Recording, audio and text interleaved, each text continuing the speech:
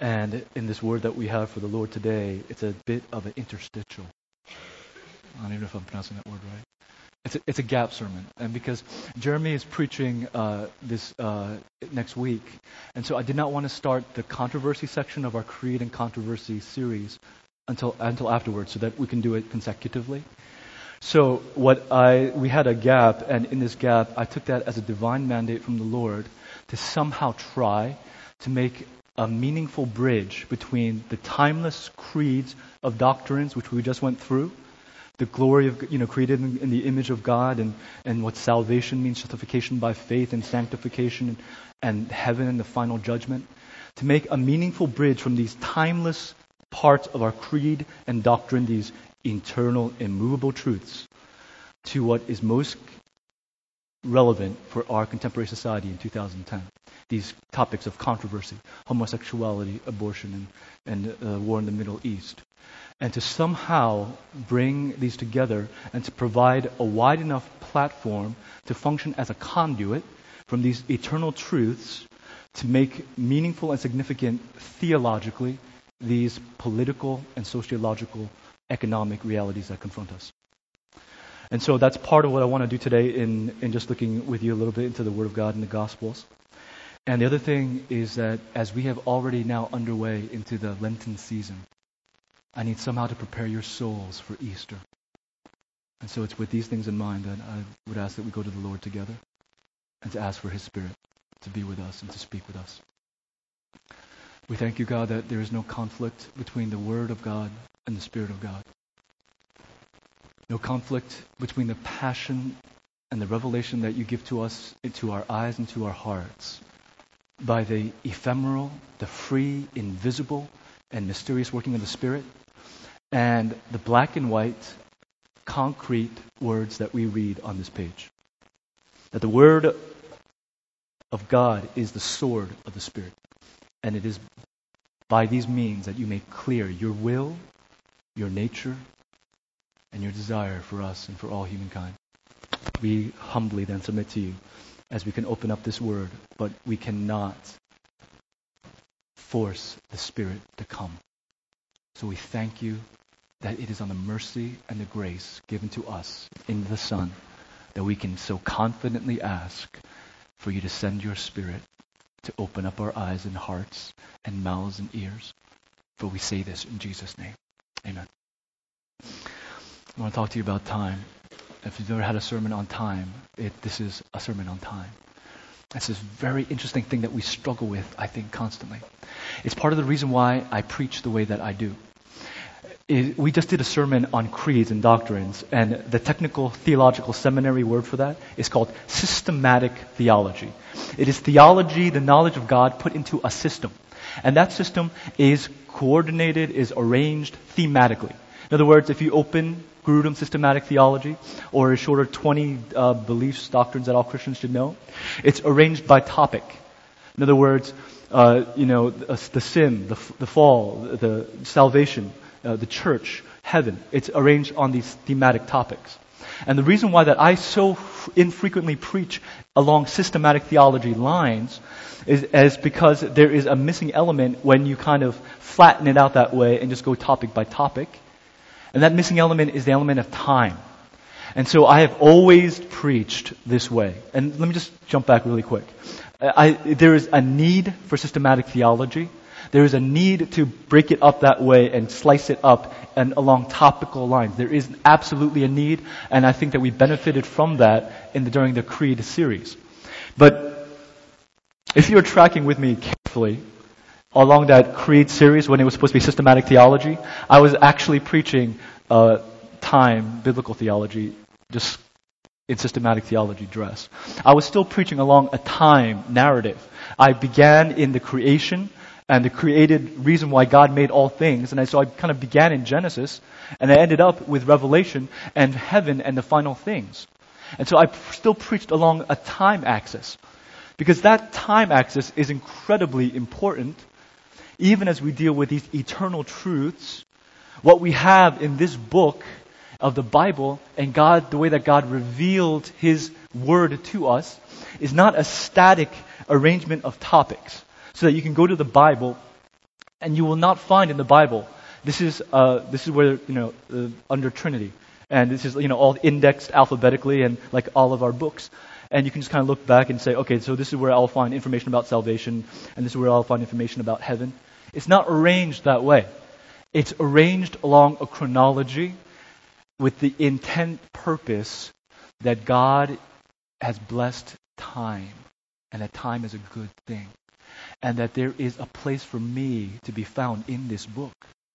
So that this story of Christ and the first people of God in Israel, and then with the coming of Jesus, the new people of Israel called the church, called Christians, and then eventually in the second coming of Jesus Christ, and the completion of the kingdom of God, which He began in the first coming, I and you are part of that story, and God has meant for us to understand it as this unfolding story that He is creating over time. And time is this incredible thing which we all struggle with. And so I'm asking us to think Christianly about time. Time is this thing where it feels like that it is dragging on forever when we wish that we can speed it up. And sometimes time just flies, and yet we wish we could just hold on to this moment. At the very moments we wish we could hold on to this moment. And so that the Bible, because of this complexity of time, has two different words in the Greek mind when it thinks about time. One is chronos, and the other is kairos. And the nuances of those words are used fairly consistently. Chronos is metrical time that can be measured. It is the 2 o'clock, the 3 o'clock, it is the 9 to 5. And you have some degree of play within chronos, meaning you can do in that 9 to 5, you can do your work speedily, you can do things faster in a hurried fashion, or you can do things slower. It is up to you how you use and dispense your time. That time is under your control, as it were, in a sense. Kairos is God's time. It is the sovereign authority by which He says that things move in accordance with the sequence which He has predetermined, where things have meaning even if we are not aware of what they are, because things are moving in accordance with of a time that He has blessed and made good. And therefore that all time is meaningful time and important time and not ever to be wasted, because it is something which God has blessed and said this is a good thing. One of those old guys, British guys, Chesterton, Lewis, I have no idea who now, I'm not even sure if it's one of those guys, I just think it sounds like them, said that time is God's way of making sure things don't all happen at once. That's chaos. So God allows things to move in a sequential ordering, which He calls time. And God's most important way that He has blessed time and let us know that time is not our enemy. Something for which we to say that I wish I were control and master of my time. I wish I could go back in time as I will, or move time ahead as I desire because I don't like this. God is saying that this thing called time is under His control and His sovereign authority. And the fact that we know it's good is because Jesus Christ Himself, the Son of God, God Himself, came and entered into our time and took part of it. I'll give you one of the most helpful insights for me as I think about time Christianly is my iPod, and it's basically music. I have this iPod Touch, which I fairly love, actually, as I do all Apple products. And this thing is, to me, somewhat almost a magical little device. Because why? It's because I used to have a CD collection, and before that I used to have I used to have a vinyl collection. Some of you never even seen it. It's this thing, it's like a big CD, except for, it's got this groove and a record, in which I had and the thing is, the reason why I love the iPod so much is because my collection has grown.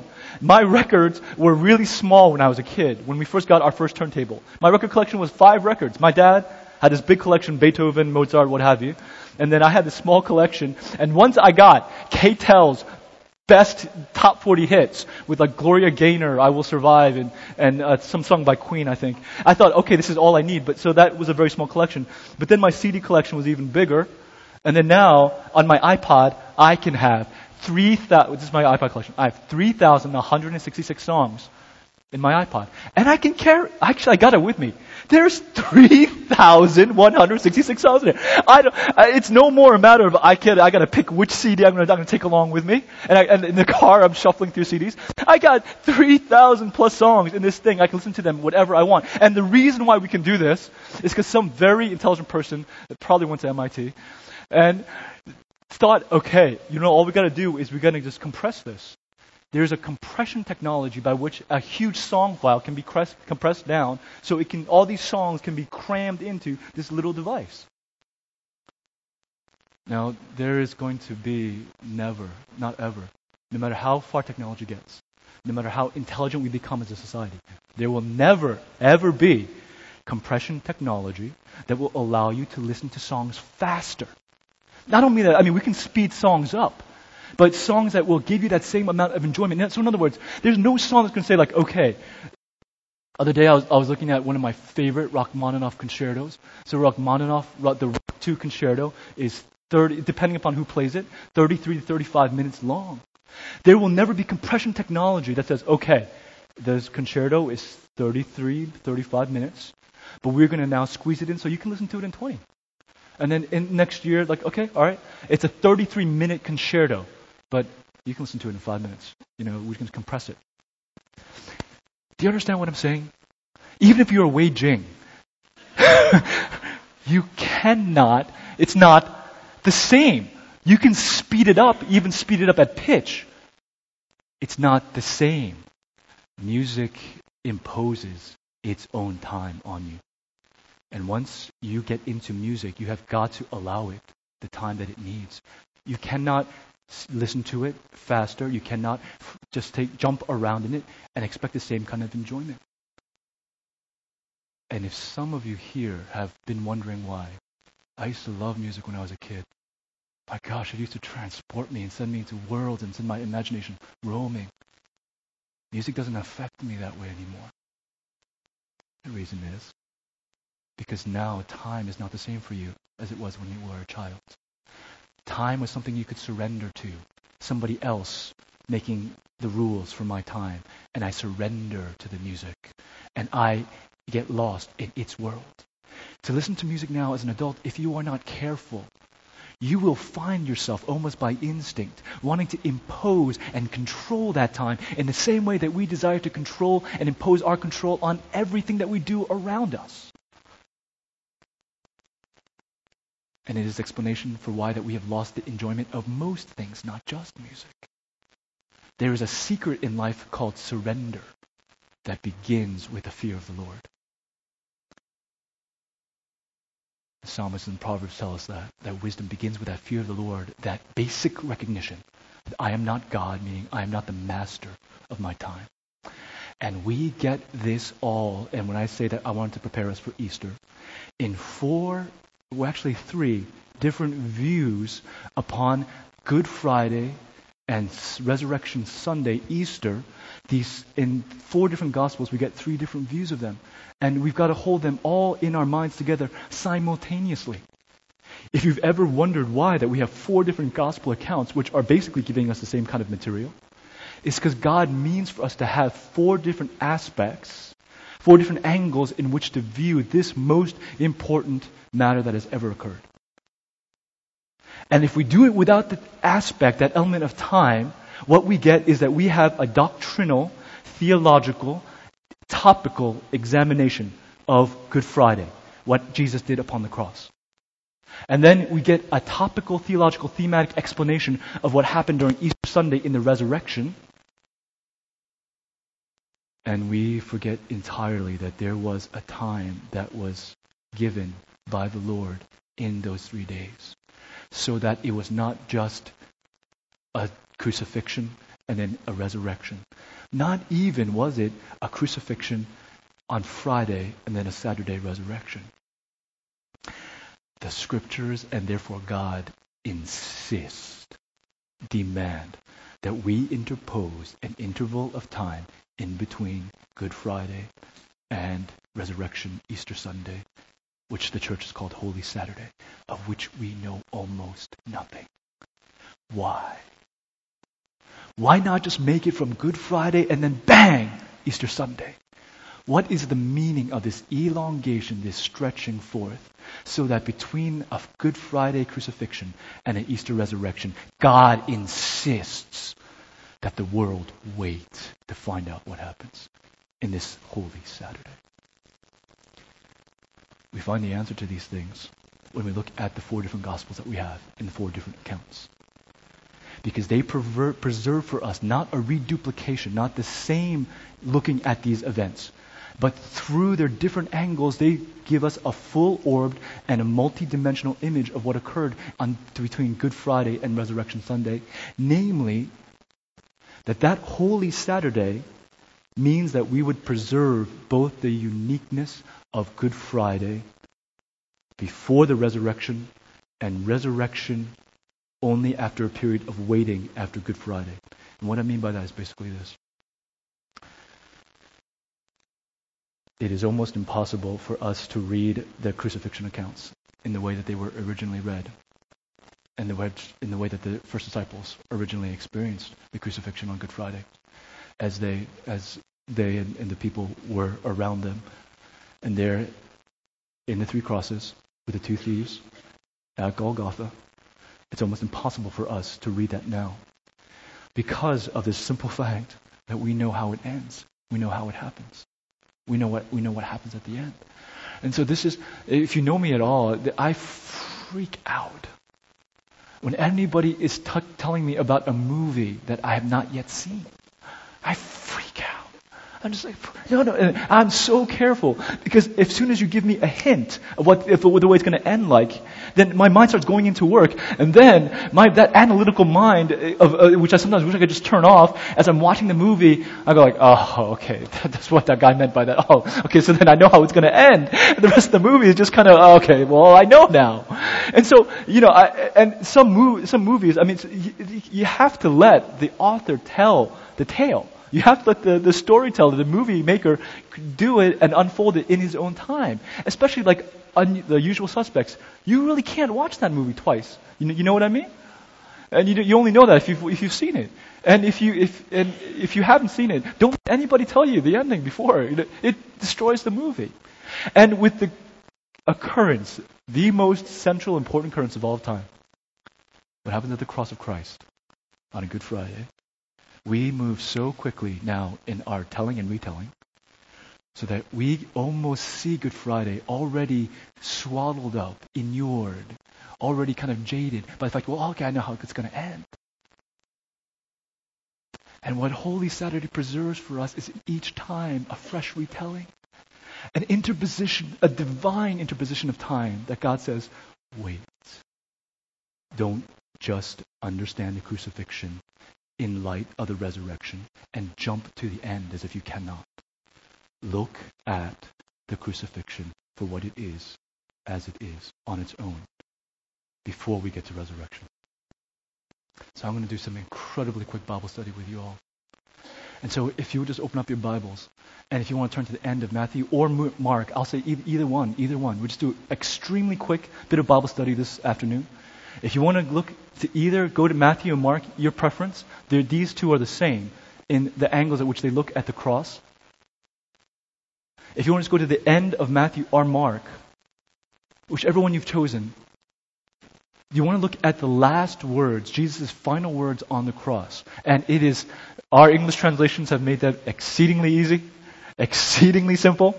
All you have to do is, I don't think this is, whatever you have. Does everybody here have a red letter edition? I imagine no matter what translation. All you got to do is look for the last words in red before your topic says, before it says resurrection. Just look for the last words in red and look at what they are. You have them? Somebody want to just read them out for us real quick. What are the last words of Jesus according to Matthew and Mark? They are both the same. So the last words in red, the last words of Jesus before the resurrection. Does somebody want to just shout it out for us?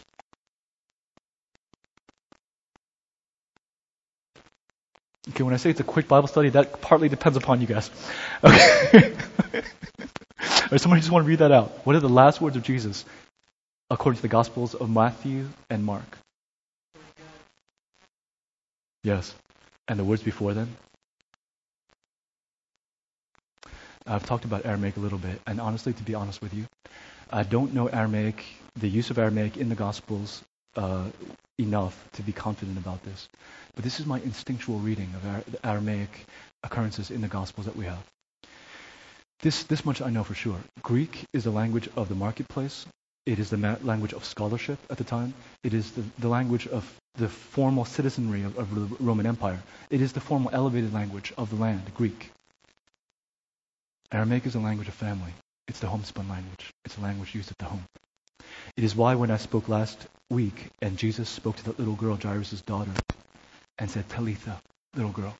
That's Aramaic. Kum, arise. He's speaking to her in the homespun language of family. The most famous word that we have in Aramaic, that we all understand, that we all know, is part of our Christian consciousness, is the word Abba, spoken to us by Jesus, or spoken for us by Jesus. It is not pater, which is the Greek word, which means father. It's extremely formal. The word Abba is daddy. When I am in my most intimate conversations with my father, I revert to Korean because it is my first language of my heart. And I do so knowing that my Korean rots. My Korean is really bad. But when I'm speaking at my most intimate moments with my father and I need him to hear me in the language that is in his heart, most deeply buried, I speak in this homespun native language. In Matthew and Mark's accounting of the cross, Jesus is looking up at the blank heavens in a gray sky. And he says these words in Aramaic, in the homespun language of family. And he says, Eloi, Eloi. This is the language of a son to a father, as his father's son. Eloi, my God, lama sabachthani. How? Why?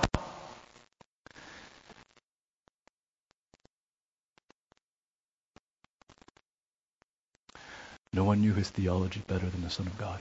No one. No one knew that God's faithfulness extends to the heavens and exceeds the constancy of majestic mountains. No one knows better than the Son of God that God is faithful.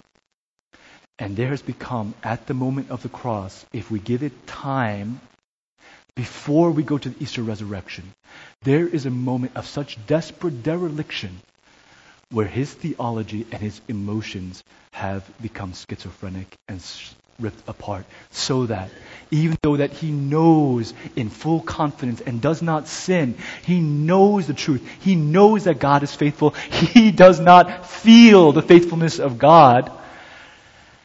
And we miss this telling of the Gospels if we impose Easter Sunday automatically upon the cross, as if to say that Jesus would have gone to the cross with this kind of stoic, Superman almighty capacity to just say, well, it's fine. It's no big deal. I believe that I just trust God. God's gonna resurrect me. And in the reading of Mark and Matthew, this angle, this view that we get into the inner heart and life and mind of Jesus is that it was not on Jesus' mind in Matthew and Mark to think, it's Friday, but Sunday's coming. It's Friday, but Sunday's coming. He felt absolutely abandoned by the Lord. He felt absolutely abandoned by the Lord.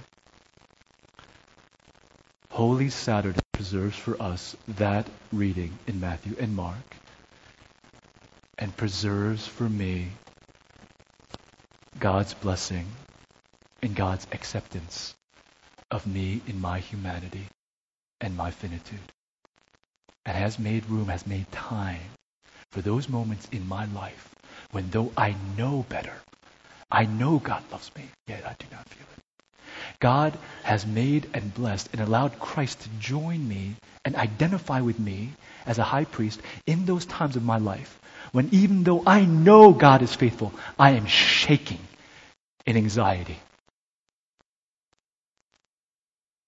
This is the message from Mark and Matthew. And the thing is that so much in a hurry are we to get to Easter Sunday, and so much in a hurry are we, and so anxious to soften the blows of Matthew and Mark, and to read the resurrection back into Good Friday. I cannot stand the anxiety and the tension and the pain. So much of a hurry are we, that we try and blunt the sharp edges of a cross that ripped to shreds his body.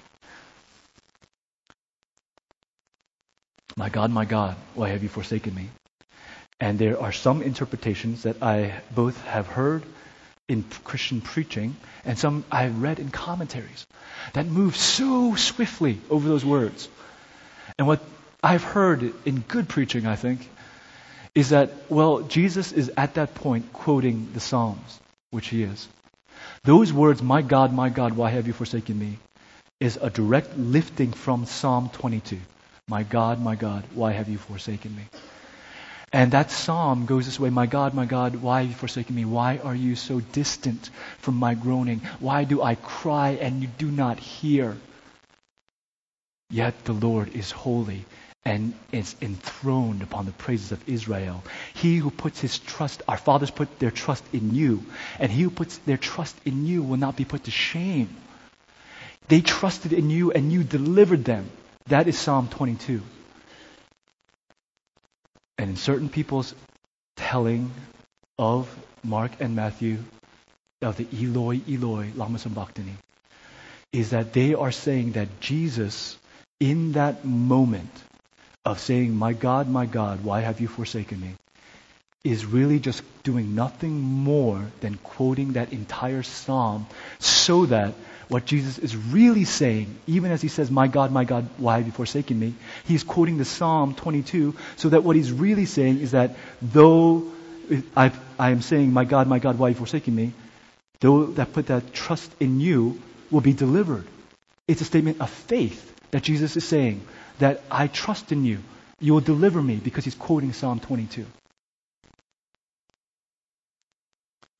He is quoting Psalm 22, but I just think that is an extremely forced reading of the text. I don't think that we can use that, what's called intertextual method, to make Jesus say something completely opposite than what he's saying. There was a cry on the cross when Jesus felt utterly bereft, utterly forsaken by God, when the heavens themselves turned away. And I don't want to shave off the sharp edge of the spear. I don't want to file down the sharpness of the thorns. I don't want to somehow blunt the edges of the nails that went into his hand. What occurs at the cross is not something for us to quickly move past or mitigate and say, well, he's going to rise in 3 days. It is for us to fully meditate and understand the cost and what exactly occurred at the crucifixion of the Son of God. It is not for us to make light or to say that it's not really as bad as it seems. It is for us to understand that it is a tragedy that's even worse than anything we could ever imagine. And in so doing, something else appears in the realm of our Christian consciousness. And it goes something like this. You ever struggle with something in your life that's bad? I don't mean something stupid or silly, light. I mean something's bad. And you think, this is just awful, and I don't know how I'm going to get through it. And then you hear about a friend or somebody that you know or somebody in our church. And they're going through something devastatingly far worse. And it puts what you're going through in perspective. This is what the cross of Christ was always meant to do. And no matter whatever loss or pain or humiliation, whatever kind of ignominy or just being passed over feelings of powerlessness I've ever experienced in my life, no matter whatever aspersions of suspicion and disdain and scorn and people not liking me I've ever experienced, no matter what kind of pain I've ever felt at being separated from those that I love, these are not to be compared with what Christ endured upon the cross, seen with the protective boundary of the Holy Saturday, seeing Good Friday standing on its own before Easter Sunday.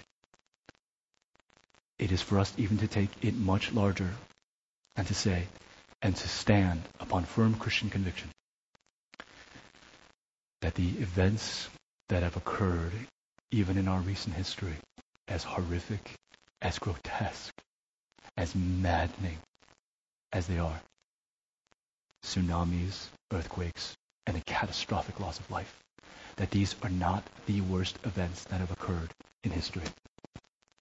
The worst thing that has ever happened in all of human history, ever recorded, is when the innocent Son of God and God Himself was judged by us, scorned by us, betrayed by us, turned away by us, crucified and killed and left to die alone. The Son of God and God Himself, trampled by the very creation that He created. And so with your tragedies and mine, we have never hit the bottom. Even with some tragedies of all the world, we do not hit bottom. At the cross of Christ, we hit bottom. And if we allow Good Friday to stand in all that it is, in all of its sorrow and tragedy, we feel the bottom there firm. And it is almost like an Archimedean point upon which God uses as a fulcrum and lever, sinking to the absolute worst point, the lowest point of all humanity, by which He can redeem and lift up all the sorrows, the sin, and the suffering. At the lowest point, He can lift all that we have endured, all that the world has endured, all that the world has gone through, and He can redeem it all if we allow Good Friday to stand on its own. I'll move very quickly to the other two, and for the sake of time, I'll just save you the flipping. The view from Matthew and Mark is the view of Good Friday. The view from the book of John is an absolutely different picture. And it is the picture from Resurrection Sunday. It is the Easter picture. It is looking back at the cross, looking at Easter. So these two things, we need both these pictures are not one against the other or one better than the other. The picture that we have from Mark and Matthew is then now put alongside the picture that we have from John. And the picture from John is one that if you did the same thing according to the Gospel of John, and if you were to look at the Gospel of John, and if you were to look at the last red letters before the resurrection account in the book of John, you guys can flip there if you like. Does anybody know, actually, just off the top of their heads, what are the last words of Jesus on the cross before the resurrection according to John's Gospel? Yeah, that's right. It is finished. It is the looking and knowing confidently. And again, I want to put these two pictures together. It is the confident looking of knowing exactly what was occurring and exactly what He was doing when He was suffering and dying upon the cross. It is finished it is almost looking at these words in a way that completely re-understands and in a sense almost reinvents the meaning of that Good Friday message. I don't know if you guys know this. There's a form of wordplay called paraprosdokian. Does anybody know what that is? That's a big, highfalutin term, paraprosdokian. And it's a technical term actually for kind of a wordplay where the end of the sentence completely changes the beginning part of the sentence. And so a paraprosdokian, I'll just give you an example. A paraprosdokian is if someone were to say to you, if you are not part of the solution, you're part of the precipitate. Okay, that's a geeky paraprosdokian. But the end changes the beginning. Do you understand what I was getting at? This Mitch Hedberg, who's kind of the master of paraprosdokian, said things like, I haven't slept for 10 days, because that would be too long. The end changes the beginning. The classic is Henny Youngman's, Take My Wife, please. You reinterpret the beginning of what was said at the end.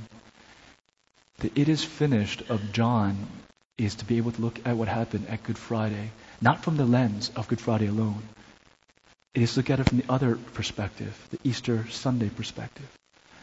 That God, in His sovereign authority, sent Jesus upon a mission which He completed, which He finished.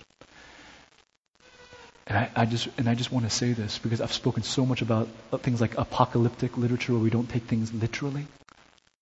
This we take literally.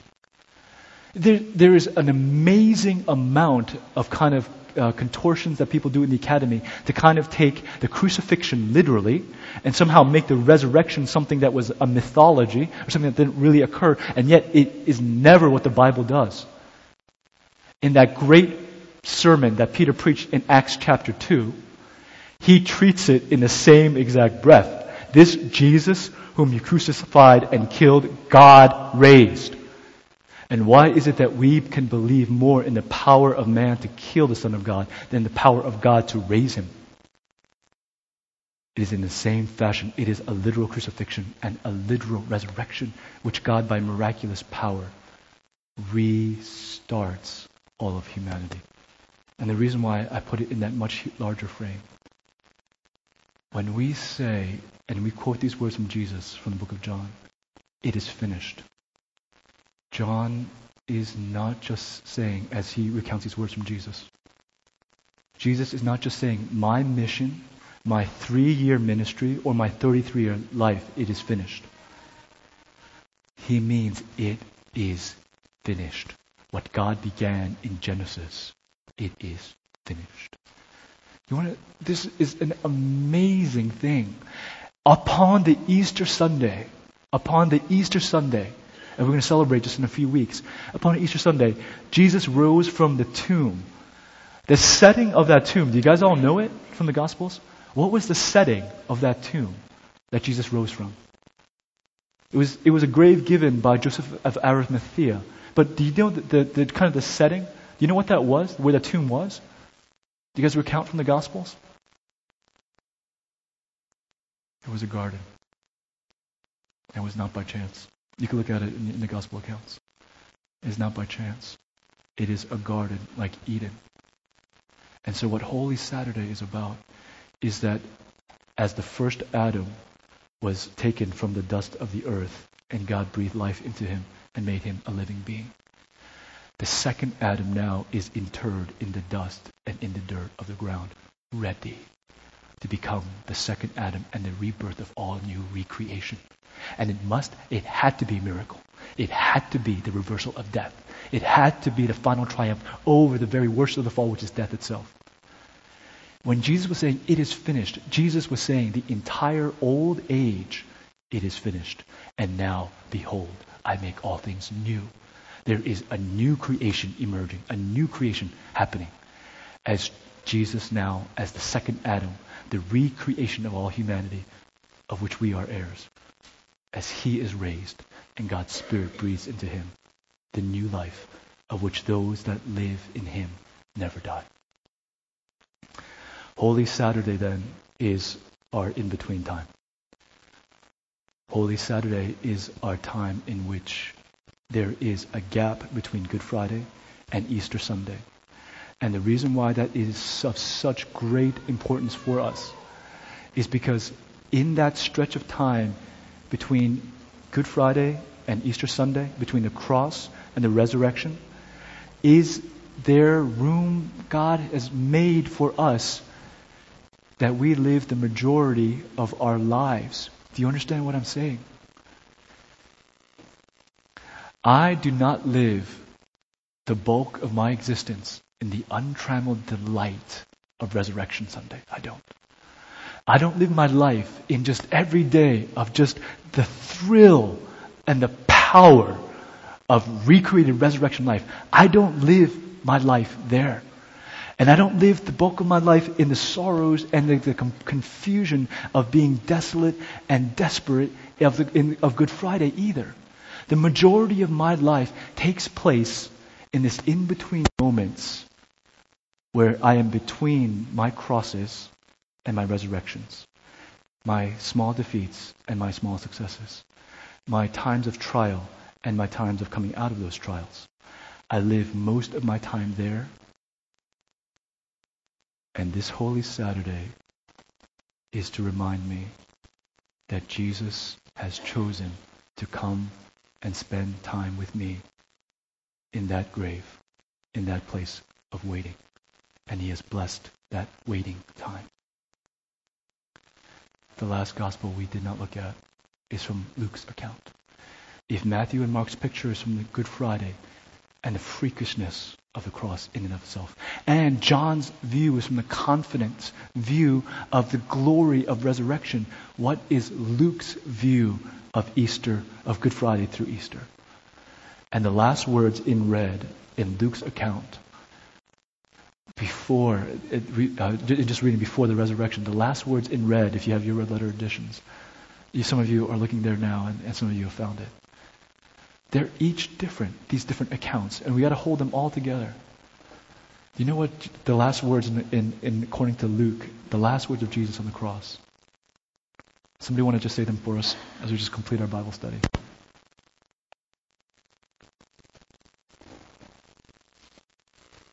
Somebody just want to say it? What according to Luke's gospel, what are the last words of Jesus on the cross?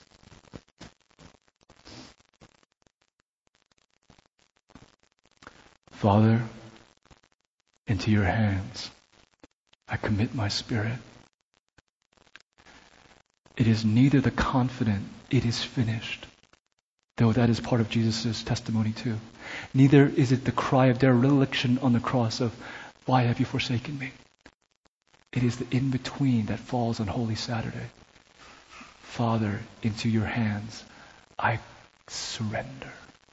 I commit. I am not the master of my destiny, says the Son to the Father. I cannot raise myself from the grave. I need to be rescued. And I commit my spirit that you will, in your time, rescue me. We hate to wait. And no more, I just talked last week about this book called Faster. How we hate waiting. How we hate the powerlessness, the helplessness of having somebody else, by their authority, impose their time upon us so that we have to be dependent. How we hate that. And if I quote James Gleick, that extremely erudite philosopher, sociologist in the book Faster, I'll quote from the other side of pop culture, one of my favorite quotes from Princess Bride, Inigo Montoya. I hate waiting. Me too. I hate waiting. So much so that we have an entire theology of what Jesus did on Holy Saturday. And it's in part of our creeds in the Westminster Confession. And a few months back, I tried to show as closely as I could biblically that I don't believe that Jesus used that time on Saturday to do what was called the harrowing of hell. I don't think that that is what occurs. But for us, especially in our modern Western mindset, we cannot imagine that God would have had Jesus waste time in this most important event. We believe that if something happened on Friday, something must have happened on Saturday. And we think God is texting Jesus in the grave. Okay, now get busy. Do what you got to keep on doing. And faith stretched across time means to wait. So much so that waiting and having faith is almost synonymous. Almost synonymous in the Bible. Waiting is just faith stretched across time. So that we wait. And we have this cross and this resurrection which cradles our entire existence. So that through every single trial of which it is not for me to decide how long I suffer. It is not for me to decide when God's going to deliver me. That I can wait and commit my spirit to my Father in faith. Knowing that if there was a cross, there is going to be a resurrection. He is going to rescue me in His time. And part of what I do in the meantime, in Ephesians talk, to redeem this time, is to exercise my faith constructively in belief before the Lord. And join Jesus, as it says in the book of Hebrews, that even He had to learn obedience through His suffering. There was a divine lesson that God had for the Son of God to learn as He waited for the resurrection. And it is where you and I spend most of our existence. Suffering our trials and yet confident of the future deliverance of the Lord. I have to finish with an application or else it makes no sense what I did.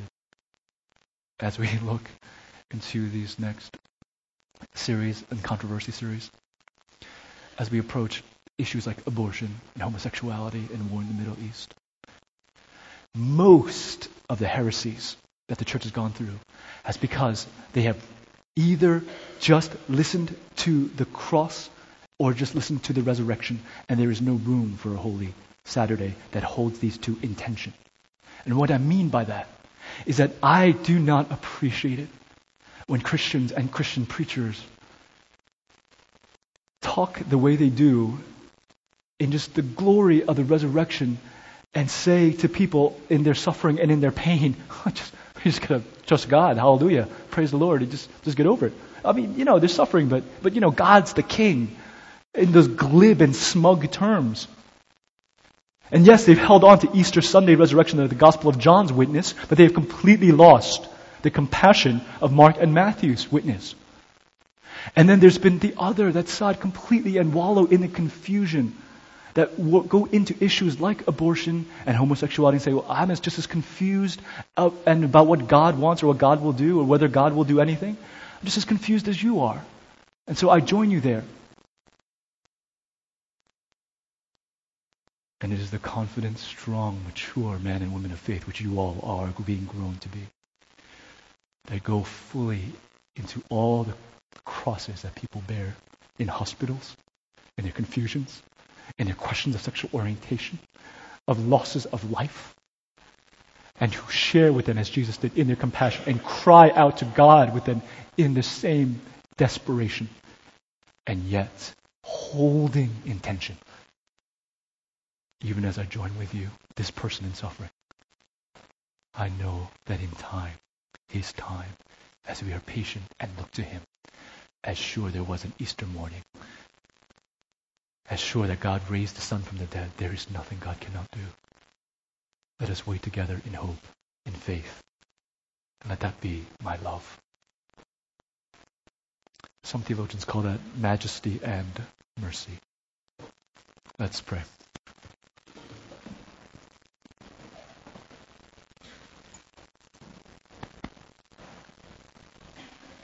These four witnesses, Matthew, Mark, Luke, and John, what would we have done without any of them? Something critical would have been dropped. Did we not have four gospel witnesses to these accounts? Something of compassion or something of glory would have been lost. And something of the two mingled together, majesty and mercy. God means for us to be a mature, wide, full people that can weep with those who weep and rejoice with those who rejoice, and can do them pull off the miracle of enter into people's weeping with compassionate empathy and bring to them rejoicing of the hope of the resurrection and God's final judgment on death itself and the triumph over the cross and the grave, which He so lovingly shares with all of us. So I pray for both, Lord Jesus, even in the spirit of Paul, that we might know the power of your resurrection and the fellowship of your suffering. May we not be so different from you, Jesus. A people who do not know pain, a people who do not know joy, a people who have somehow blunted our image of God into some kind of tasteless, insipid existence. May we know the richness of being quick to cry, quick to laugh. We believe, Jesus, that is the way you were. A Son of God, carpenter from Nazareth, quick to cry, quick to laugh, knowing the fullness and being all things to all men. That by the power of your gospel, some may be one. Jesus, would you send us out into this world as people filled with compassion and mercy and filled with power and your glory. May these things so combine in us as to, in the end, give you glory. For we pray them all in Jesus' name. Amen.